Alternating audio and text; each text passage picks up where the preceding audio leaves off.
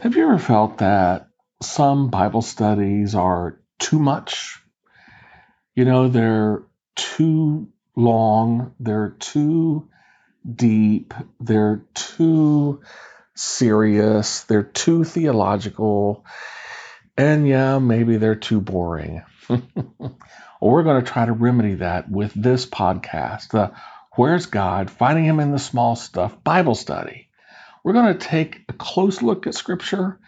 We're going to look at the cellular base of what God was saying through His Word, but we're not going to make it too much of anything. We're going to try to make it just right for everything.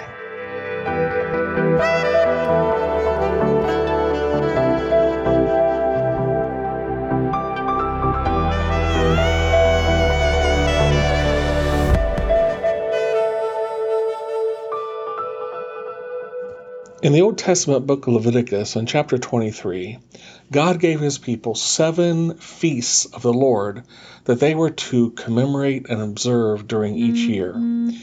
The first 4 of those were celebrated in the springtime. And the 4th one of those really kind of demanded that you be a mathematician to figure out when you were to celebrate it. What?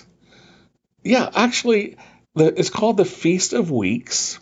And it's called the Feast of Weeks because you had to count 7 weeks after the Feast of First Fruits and then add a day to know when to celebrate this Feast of Weeks, or Shavuot as it's called. So you would start on the day of the Feast of First Fruits and count 1/7, 2/7, 3/7, 4/7, 5/7, 6/7, 7/7. That's 49 days, and add one more to get to 50. And on the 50th day, that's when you would celebrate the Feast of Weeks. Whew, it's a lot of work to get there. But it's one of the big 3 feasts of the Lord which God gave to His people. Passover was 1, the Feast of Weeks was 2, and the Feast of Tabernacles was 3. So what made this observance so important? Well, that's what we're going to talk about in this episode of Where's God? Finding Him in the Small Stuff Bible Study.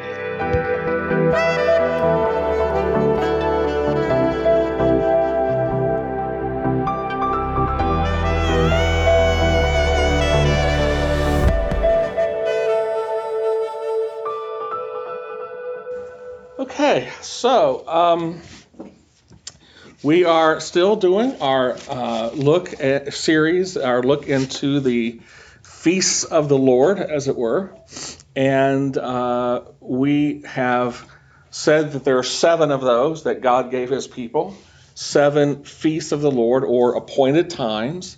Again, appointed times, like an appointment, a certain place to be at a certain time to do a certain thing.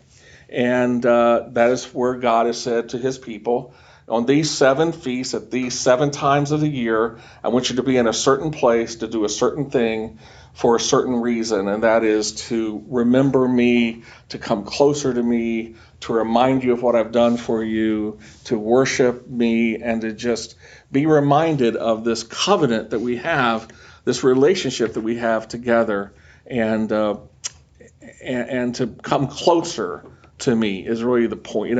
We come to church on Sunday. Why? Because we want to grow closer to God.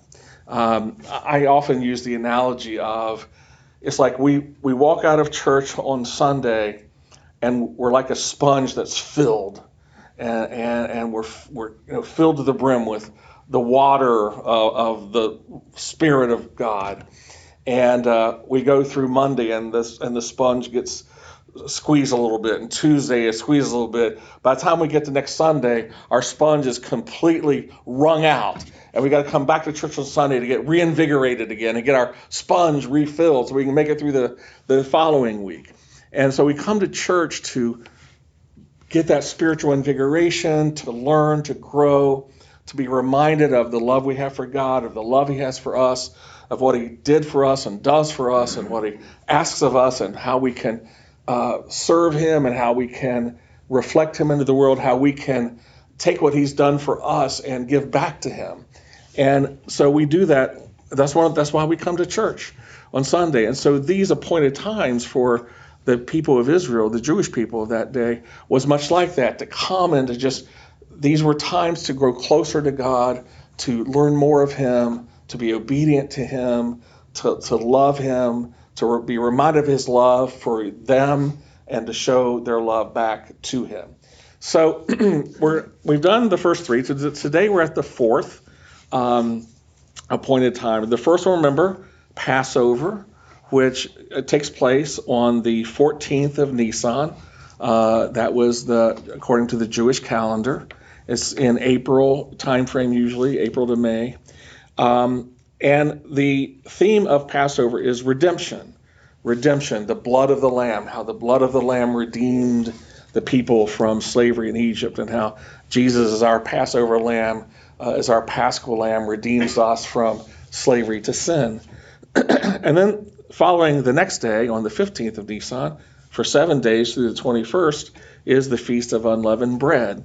And the idea of the Feast of Unleavened Bread is sanctification.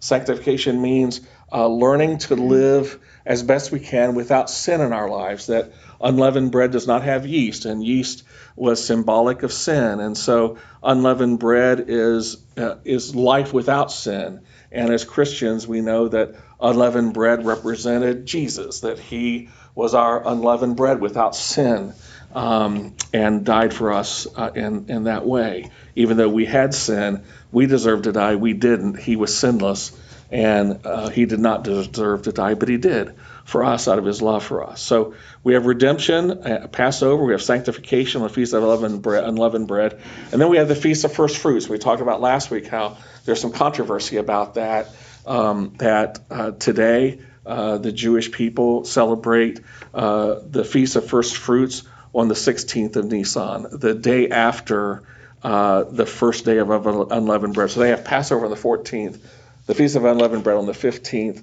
and then the Feast of First Fruits on the 16th.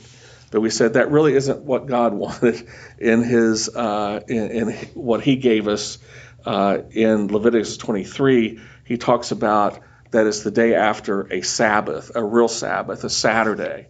And so what it should be is that the Feast of First Fruits is the day after the first Sabbath after Passover. So you have whatever day Passover is, the following Sabbath, the next day is the Feast of First Fruits.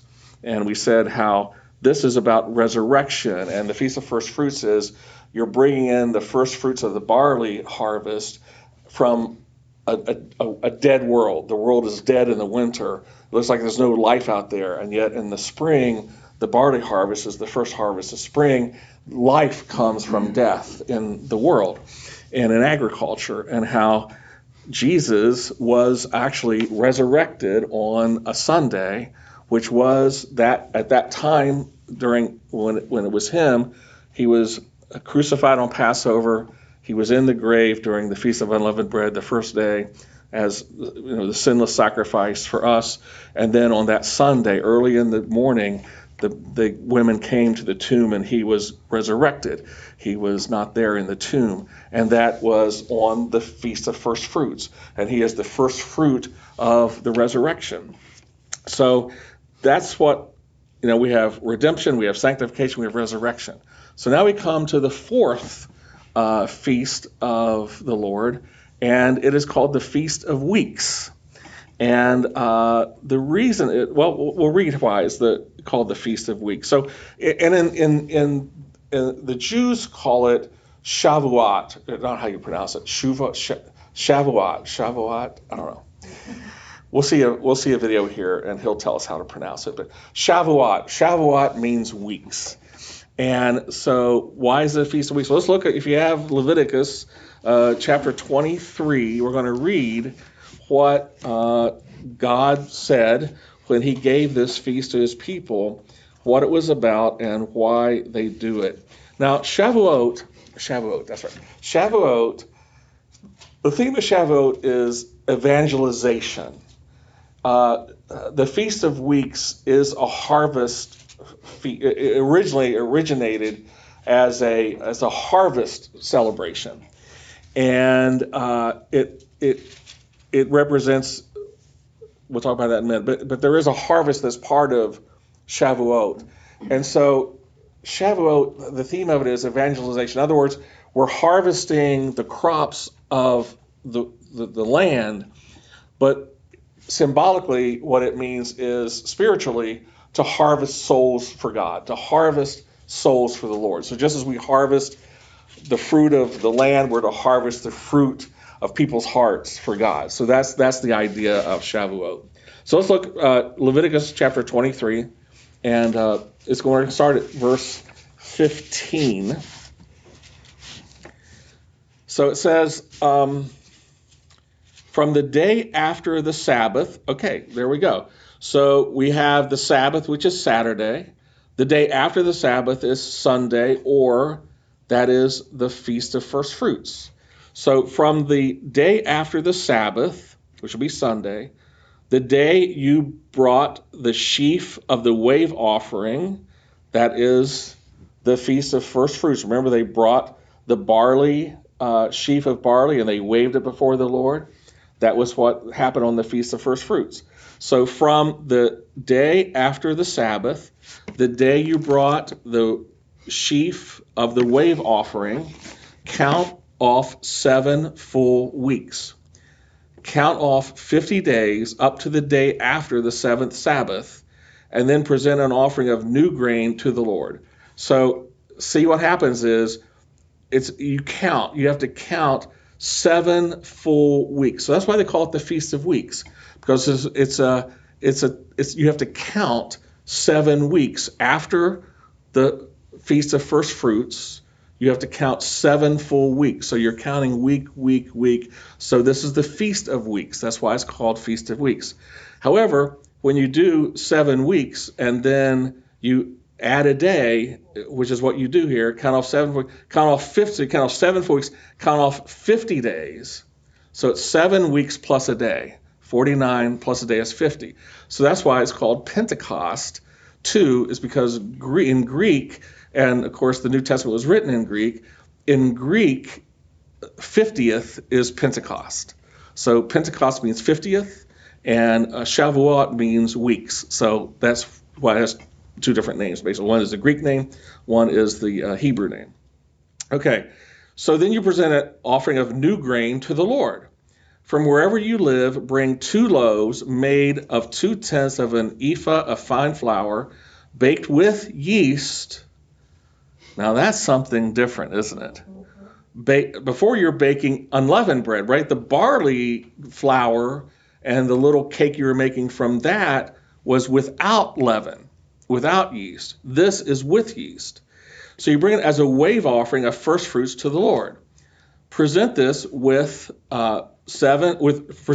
this bread 7 male lambs, each a year old and without defect, 1 young bull and 2 rams.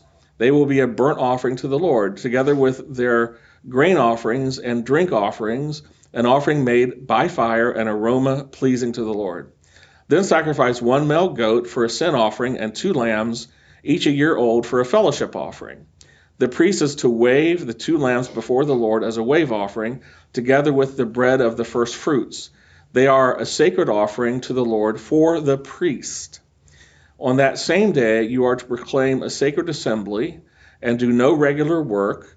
This is to be a lasting ordinance for generations to come wherever you live. So the feast that we're talking about here with the Feast of Weeks is it involves counting, and what they do today, even in Jewish congregations, is they do what they say, they count the Omer. So that is basically they count from the first fruits, the day of first fruits, to the Shavuot, to the Feast of Weeks. And every day for that 50-day period, they have what's basically like a home devotional. And they read it. It has a scripture passage. It has a prayer. It has like a little devotional thought. So they count the Omer every day for 50 days. They count the Omer, until they get to Pentecost. So I wanted to show you I'll take one of those and pass it. I wanted to show you how this is counted. So because it's kind of cool to see it written out here and demonstrated in a calendar. So this is for 2022. This is your 2022 calendar. So if you may have to share, I may not have enough for everybody. You may have to share them. So everybody get one.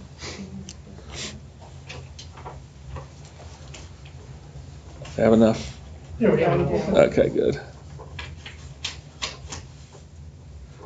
Alrighty then. So this year in 2022, Passover is on April the 15th. So that's where we're going to start our counting. So Passover is on the 15th. Now this, interestingly, would have been the exact same way it would have been done during Jesus' crucifixion. The exact same, because on that time when he was crucified, Friday was the Passover. That means Saturday is the first day of unleavened bread. That means Sunday, and I'm not saying it was exactly the same April like this, but this was the way it was set up, with Friday being Passover, Saturday being the first day of the Feast of Unleavened Bread, the 16th, and then the 17th, because this is the first. So if Passover is the 15th, the first Sabbath after the Passover is the 16th, the Saturday. And then the first day after that first Sabbath is Feast of First Fruits. Right. So Friday Passover, 15th, the 16th, the first day of the Feast of Unleavened Bread. And then the 17th, that Sunday, is the Feast of First Fruits.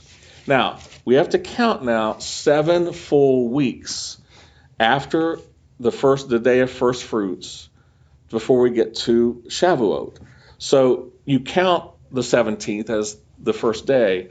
So if you count 7 days, 1, 2, 3, 4, 5, 6, 7, then that first week ends on the 23rd, right? Then the second 7 ends on the 30th. The third 7 ends on May 7th. The fourth on May 14th. The fifth on May 21st. The sixth on May 28th. The seventh week ends on Saturday. That would be a Sabbath day.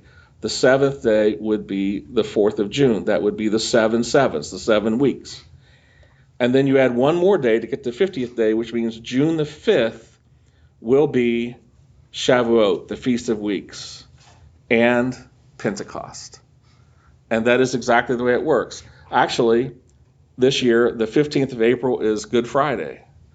The 17th of April is Easter. And June the 5th is Pentecost. Does it always line up? It doesn't always line up like that, no. Because for the Jews, if let's say Passover was the 12th of April, then the first fruits would be the 13th. Unleavened bread would be on the 13th. Then their first fruits would be on the 14th, and they start counting 7 from there. So that wouldn't always be on a Sunday for them. The Feast of First Fruits today, or the Feast of Weeks today, is not always on a Sunday. It so happens to be this year it does because of the way it lines up, but it's not always. However, it should always be if they were doing it correctly. So, but that's the way it sets up this year. So you have Passover on the 15th, first day of Feast of Unleavened Bread on the 16th, first fruits on the 17th, and then 7 sevens plus 1, June the 5th is Pentecost, or Shavuot, the Feast of Weeks. So that's the way it works out this. So that's how it's done. Can you go back on a calendar, a perpetual calendar, and look at what it was for Jesus? You probably could if you really wanted to, yeah. But what we do know is on the day that Jesus was, it was Friday, Saturday. Wouldn't it be 1? What? You'd have to know what. Well, that's tough. Yeah, there's a lot. Yeah, was it AD 6? Was it AD? Yeah, we don't really know. Is it 28? Or is it, Okay. Well, so time started. There wasn't like when Jesus was born. Right? Well, but that's generally accepted to be about 4 BC now. Yeah, it's not exact. There's not exact like 1 AD. Herod died in 4 BC. Yeah, when it's yeah when the different people have different time frames of that. But what we do know, regardless of what the actual dates were, the actual time of year. We do know that with Jesus, it would have been Nisan on the 14th of Nisan. It would have been the 15th of Nisan. It would have been the 16th of Nisan, whatever that days those were, and it would have set up as a Friday, Saturday, Sunday, obviously, for him. So that's the way it worked out. But that's the way it's counted. And that's the way it's done. So you can take any year and you can go through and you can count it, and it'll be exactly the same from Passover to Pentecost. So that's the way. So we should all wear red on June 5th, right? June 5th, Pentecost, yeah. A lot of churches today don't make really a big deal of Pentecost to speak of, but I mean, there was a time when Pentecost was a very big deal, and so it just depends on the church you're in and what they do. Do But Pentecostal churches make a big deal? sometimes they do. I see more of the liturgical churches. yes, the higher churches. Yeah, they're the ones that really make a big deal out of Pentecost. And everything is red, and they got balloons and the whole 9 yards. Yes, exactly. I don't know, maybe the Lutheran Church or the Episcopal Church especially would be doing that. So. And the Catholic Church is not as ornate as the Episcopal Church or Lutherans or any church has. But yeah, if you associate it with the liturgy, that's where they come up with all the stuff. Exactly. Okay, so if you look into the description then in Deuteronomy here, what does this sound familiar to you? I mean, let's look at it for a minute. So he says in verse 16, he says, count off 50 days up to the day after the seventh Sabbath, and then present an offering of new grain to the Lord. And then in verse 17, he says, from wherever you live, bring 2 loaves made of 2 fine flour, a wave offering of first fruits to the Lord. Does that sound familiar? Yeah, it's from first fruits. Yeah, right, exactly. Yeah, right. So it sounds an awful lot like the Feast of First Fruits, doesn't it? So the Feast of Weeks and the Feast of First Fruits. So in verse 16, you bring an offering of new grain. Well, before you brought an offering of new grain, right? And now you're bringing another offering of new grain. And in verse 17, you bring loaves made with fine flour. Before you were bringing loaves made with fine flour. Now you're again bringing loaves made with fine flour. It says it's a wave offering. It was a wave offering for first fruits. And now it's a wave offering again for the Feast of Weeks. And it says in verse 17, bring the first fruits to the Lord. Well, you had the first fruits back in April with the barley, and now you have first fruits again in June. So how can you have 2 first fruits? I mean, you have first fruits, you think there's only one of those, right?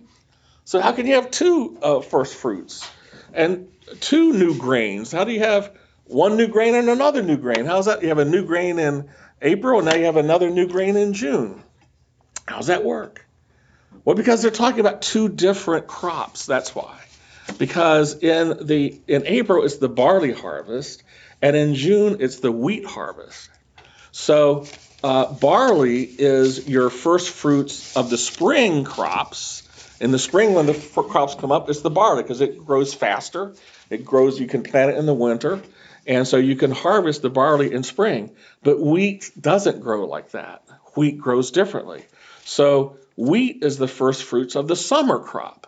So barley is the spring harvest, and wheat is the summer harvest. But you do, in the Feast of Weeks, harvest just like you do barley. You go out, you mark off when your wheat starts coming up, you go out, you mark a special bit of wheat, you tie it off, and then when the day comes, you go out and you cut it, and you take it to the temple, and you present it to the Lord as an offering of the first fruits. And the same idea there. You bring the first fruits to the Lord, and then he will provide the rest afterwards for you as you give to him, he will then give to you. Now, how important was the Feast of Weeks? Because we say Passover, that was important, right? And when we get into, I think, Ruth's favorite feast, the Feast of Tabernacles. Well, that was really important. Well, was the Feast of Weeks really that important? Well, if you want to turn, or you can let me just read it to you, Deuteronomy chapter 16. Deuteronomy 16, verse 16. So Deuteronomy 16:16. It says, 3 times a year, all your men must appear before the Lord your God at the place he will choose, which is what? The temple at this point, right? During Jesus' day, it would have been the temple. So 3 times a year, all your men must appear before the Lord your God at the temple. These are the 3 times. At the Feast of Unleavened Bread. Now remember, we said back in Jesus' day, they kind of incorporated Passover and the Feast of Unleavened Bread together. So when they say Feast of Unleavened Bread here, it really means Passover and that feast. So in essence, you need to come on Passover. That's the first one. The second one is, look at that, Feast of Weeks and the Feast of Tabernacles. No man should appear before the Lord empty-handed. Each of you must bring a gift in proportion to the way the Lord your God has blessed you. So the Feast of Weeks is one of the big 3. Passover, Feast of Tabernacles, and the third one is the Feast of Weeks. You need to come to Jerusalem. You need to come to the temple. You need to bring this offering of the grain offering, and you need to bring your other offerings that it said there with the rams and the bulls and the goats, which also is reminiscent of what happened at the Feast of First Fruits. You also were bringing the same kinds of animals to be sacrificed as a burnt offering then. So they're very similar to one another. Another similarity is that you weren't allowed to make any bread from the barley harvest until you brought the offering to the God to God of your first fruits of the barley harvest. So you can't like make bread and eat it and then go and make. You have to make the offering first, and then you can make your own bread. Same thing with the Feast of Weeks. You had to first harvest the wheat and bring it to the Lord at the temple and make the offering. Then you could make your own bread from the wheat. You couldn't do it before then. Another similarity is they are both wave offerings. So that means when you bring it to the priest at the temple, remember we saw it with barley, there was a basket, and you put the barley sheaf in the basket, and you brought the basket to the priest, and he would wave it before the Lord, and then he would toss some of the grain offering onto the temple, and it would burn. And well, the same type of thing happens here with the wheat offering. You bring that to the priest. It's in a basket, I assume. He takes that, and it's the same kind of offering. However, there was one very distinct difference between the barley offering and the wheat offering. Yeast, exactly. So the barley was brought, and the priest would take part of that barley cake or whatever and throw it onto the altar, and it would be a burnt offering. And then they would keep some of the rest of it, which the priests would eat. In this case, it says very specifically that the wave offering is, what does it say? For who? For the priests, right? So it says... later it talks about... Right, they are a sacred offering to the Lord for the priests in verse 20. So, you see... You could not burn anything on the altar that had yeast in it. So you couldn't burn the bread that you're bringing on the Feast of Weeks because it has yeast. You weren't allowed to put anything on the altar that had yeast. Because why? Because yeast represents sin, right? And sin can't touch the altar like that. So what would happen there is the priest would do the wave offering with the 2 loaves of wheat bread, and then they would put it aside, and they would eat it later. The priest would eat it later, but it would not be burnt on the altar.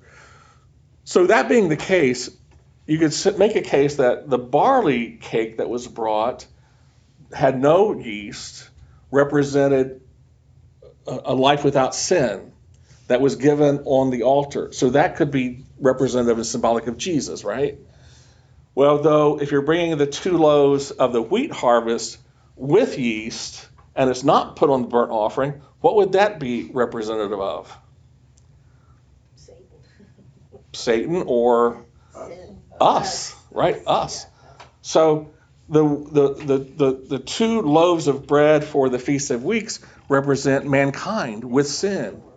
And the reason there were two is because basically for us today in the church, but even then back then, the idea of that God's kingdom is made out of two types of people, two different pieces of mankind, as it were.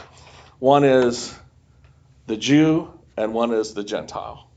So people basically are broken into two categories. You're Jewish or you're not. You're Jewish or you're Gentile. But the kingdom of God is big enough for both. And of course, we would say that the kingdom of God through Christ is big enough for both as well, right? So that's what it was all about back then. That's how they did it back then. Now today, it's no longer an agriculturally based commemoration. Today, they say that Pentecost is the day that Moses brought the law, the Ten Commandments, down to God's people. That was the day that God gave the Ten Commandments to his people. So the idea there is, although there's no historical basis for it, that, the people left Egypt, they traveled for, 49 days or however long it was. They got to Mount Sinai. Moses went up and got the Ten Commandments, and on the 50th day, he came down. At the 50th day after they left Egypt, he came down from Mount Sinai and had the Ten Commandments.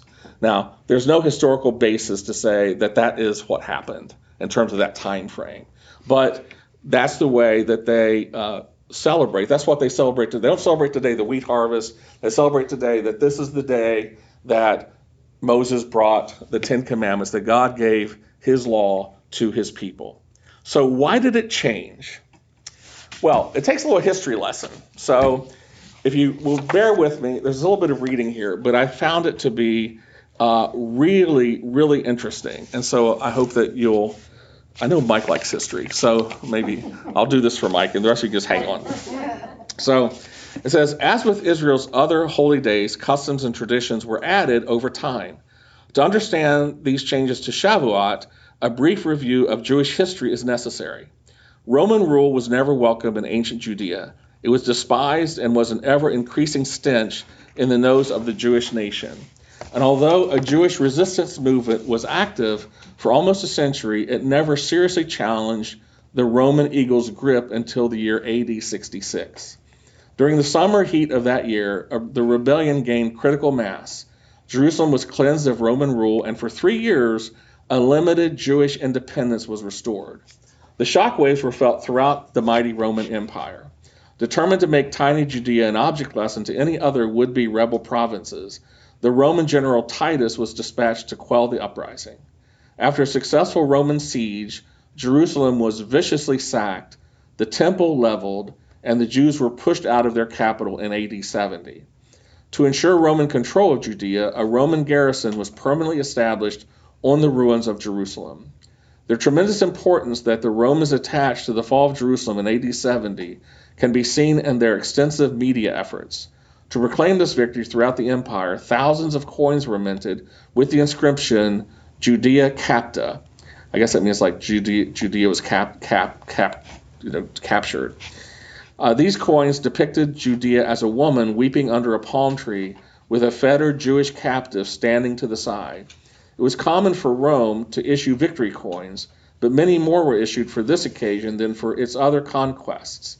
In the city of Rome, the victory was commemorated by the construction of the massive Arch of Titus near the entrance to the Roman Forum. The elaborate relief sculptures over the top of the arch showed a great military parade of triumphant Roman soldiers carrying away the temple treasures and Jewish captives to Rome. The ancient Rome made certain that the example of Judah was prominently kept before the eyes of every citizen. As the intervening years unfolded, the hot coals of Jewish nationalism continued to smolder below the surface. Tensions from the resulting harsh Roman rule finally appeared to ease when Hadrian became emperor in AD 117. Hadrian promised to restore Jerusalem and the Holy Temple. The Jewish people hoped that they might at last recover from the terrible destruction of AD 70, but those hopes would soon go up in smoke.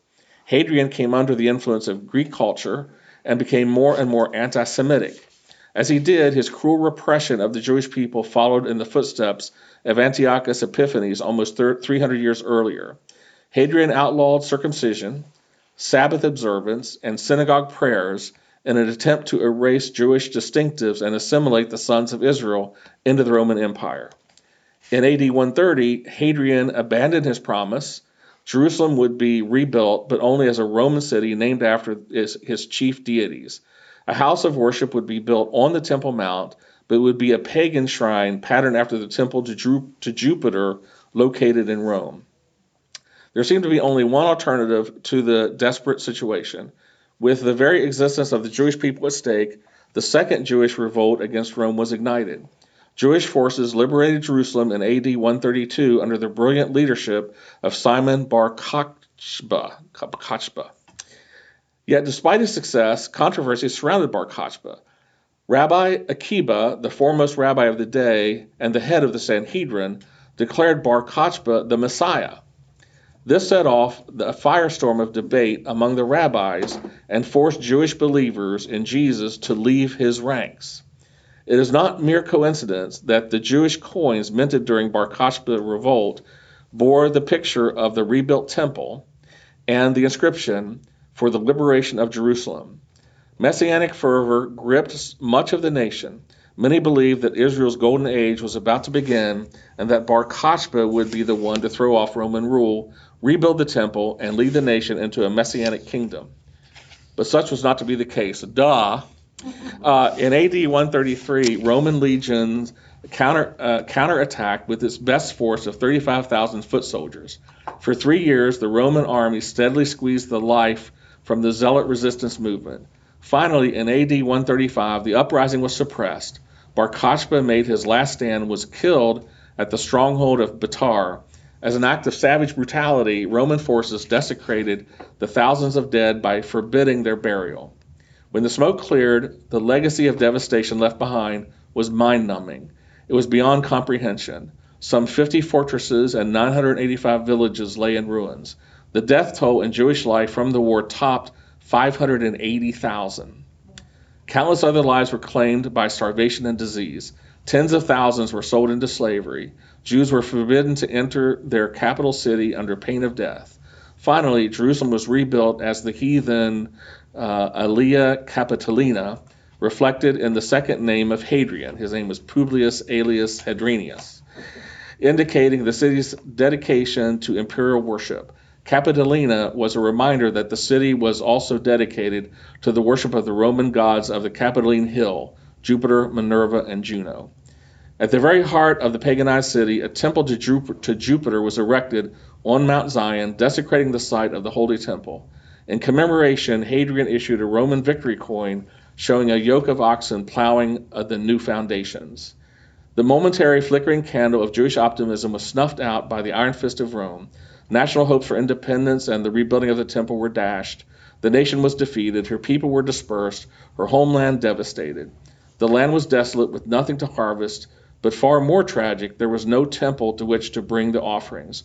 Without the temple, the continued observance of Israel's feasts as outlined in the law of Moses was impossible. As the gravity of the situation settled into the national consciousness, despair reigned. And then here is how it changed then the Feast of Weeks.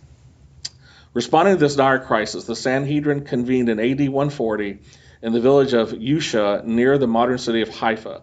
They decided to divert the focus of Shavuot observance away from agriculture and instead associate it with a historical event to keep the holiday alive. The rabbi suggested that Shavuot was the day that the Torah, Mosaic law, was given to Moses on Mount Sinai. This was not done arbitrarily. Although the Bible never associated Shavuot with Sinai, this theme was chosen because the giving of the law had also occurred in the third month. Thus, the idea of giving the law and the birthday of Judaism quickly caught on and became the dominant motif of the modern Shavuot. And so Shavuot became known as Zeman Matan Toratena, or the time of the giving of our law. So that is the history, and that's how it changed from being a commemoration of agriculture to a commemoration of giving this law. And so today, when they celebrate the Feast of Weeks in the synagogues, interestingly, they still decorate with like flowers and greenery and all of that, which is kind of a throwback to the agriculture basis of the holiday. But also they say that it represents the greenery and the flowering that was on Mount Sinai back in that original day. So today, as they celebrate it, what they do is they come together, they read scripture passages.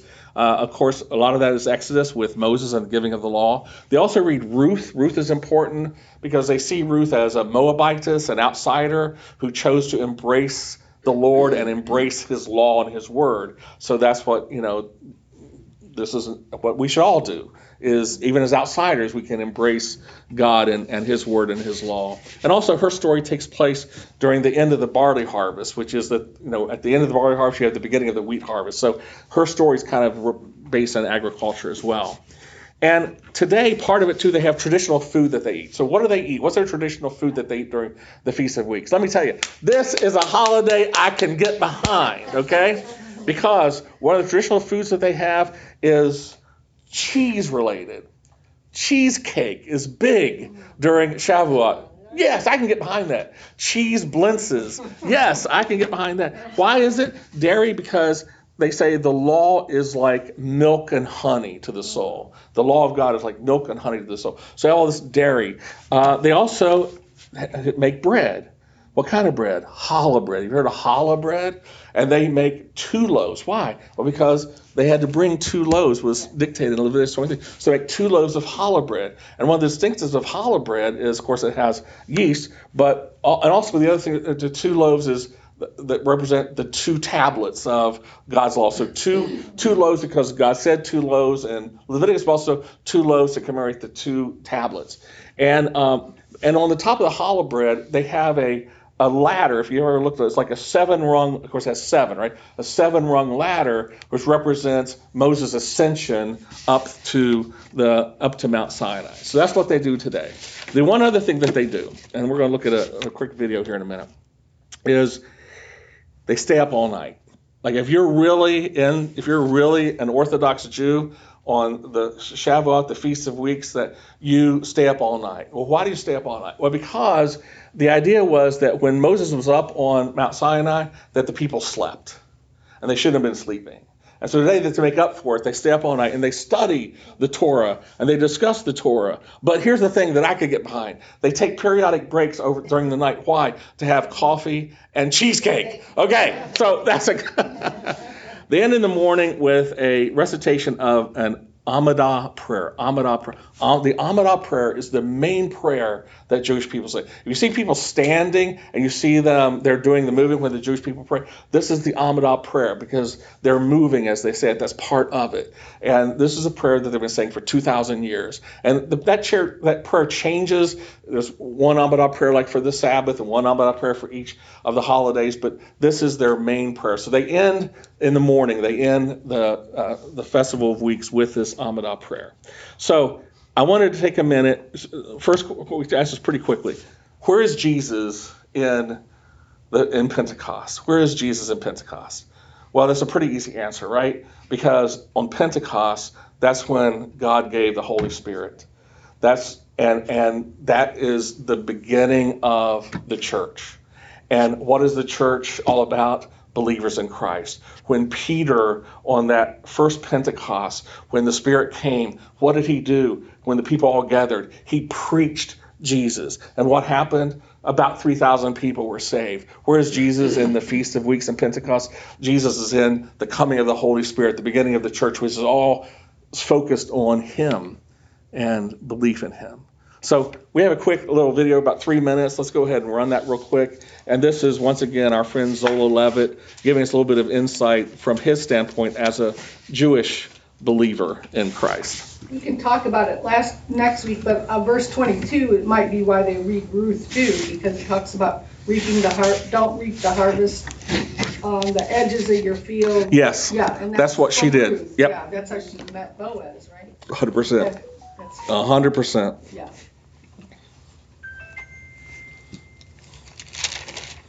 Since trumpets is pretty small next to We'll do it quickly. Yeah.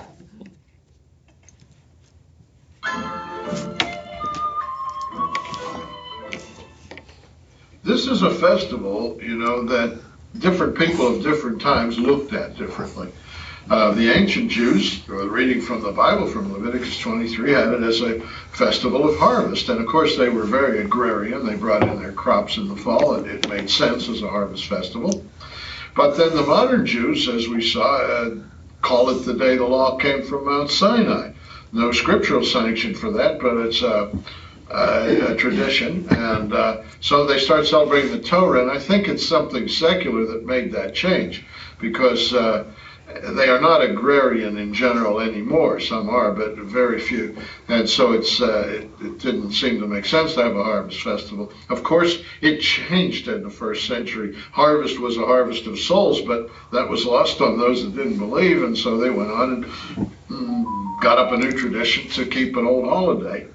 And finally, the Christian people since the first century and of today see Shavuot, or the Harvest Festival, the Festival of Weeks, as Pentecost, when the Holy Spirit came, when the church was born. It was born that day, when missions began. Missions didn't start, other than the Lord going to maybe Samaria, you could say, the occasional Gentile that approached him. Everybody was a Jewish Israeli who was in the church, other than those I mentioned, and missions to foreign countries weren't even thought of course. But then when the Lord stood on the Mount of Olives ready to come down the mountain in John 12, and Andrew comes to him and says, the two Greek fellows are waiting outside to see you. He says, my hour has come. It seemed like a signal that it's time now since we're going to foreign nations, or since foreign people are coming and wanting to hear the gospel, wanting to see Jesus, then it's time we give it to the apostles and let them take it so they can see him. And that signaled Jesus, I think, that was the end of his real ministry in Israel. Well, when Peter preached the sermon there at Pentecost, at the birthday of the church, it was very effective.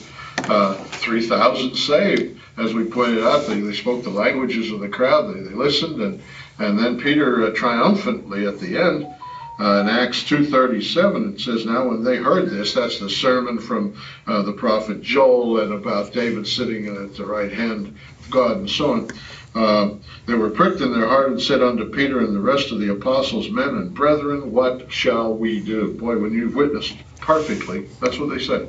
What do I do? Those 3,000, of course, were saved, and 5,000 later, in Acts 4, the church had 8,000 Jewish members at that time. And, the 3,000 that died, well, when the law came, the 3,000 were killed that made the golden calf. The letter kills, the Spirit gives life. Let's witness. Let's take a lesson from the festival of Pentecost. And Shalom Yerushalayim. Pray for the peace of Jerusalem.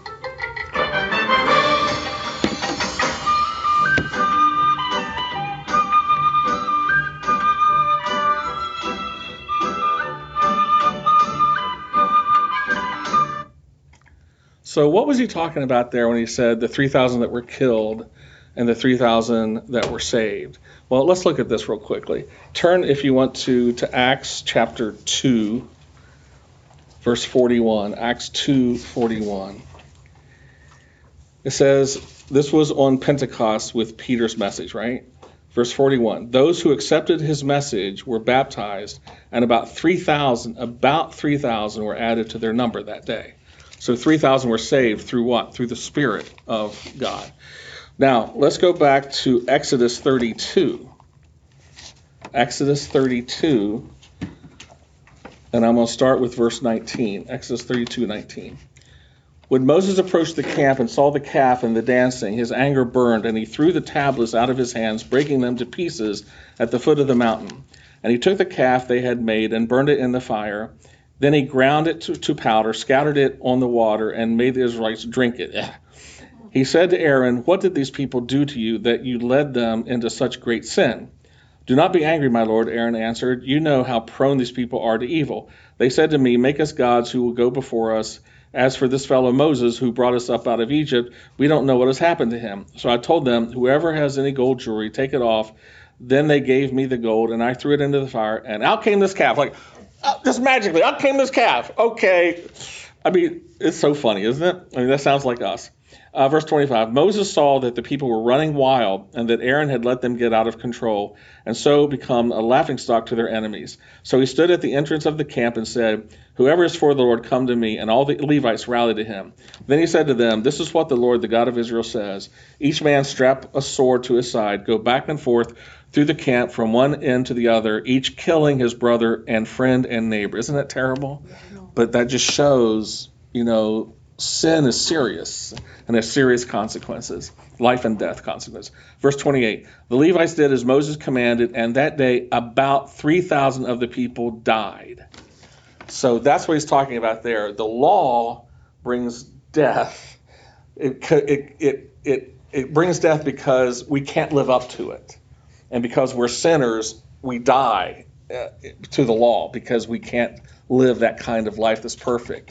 But the Spirit brings life because the Spirit redeems us and we are forgiven for that sin and we live. So 3,000 died on Mount Sinai, but 3,000 were saved through what Peter did and through Passover, and through Pentecost, and the coming of the Spirit. So that's where that came from. That's all I got today.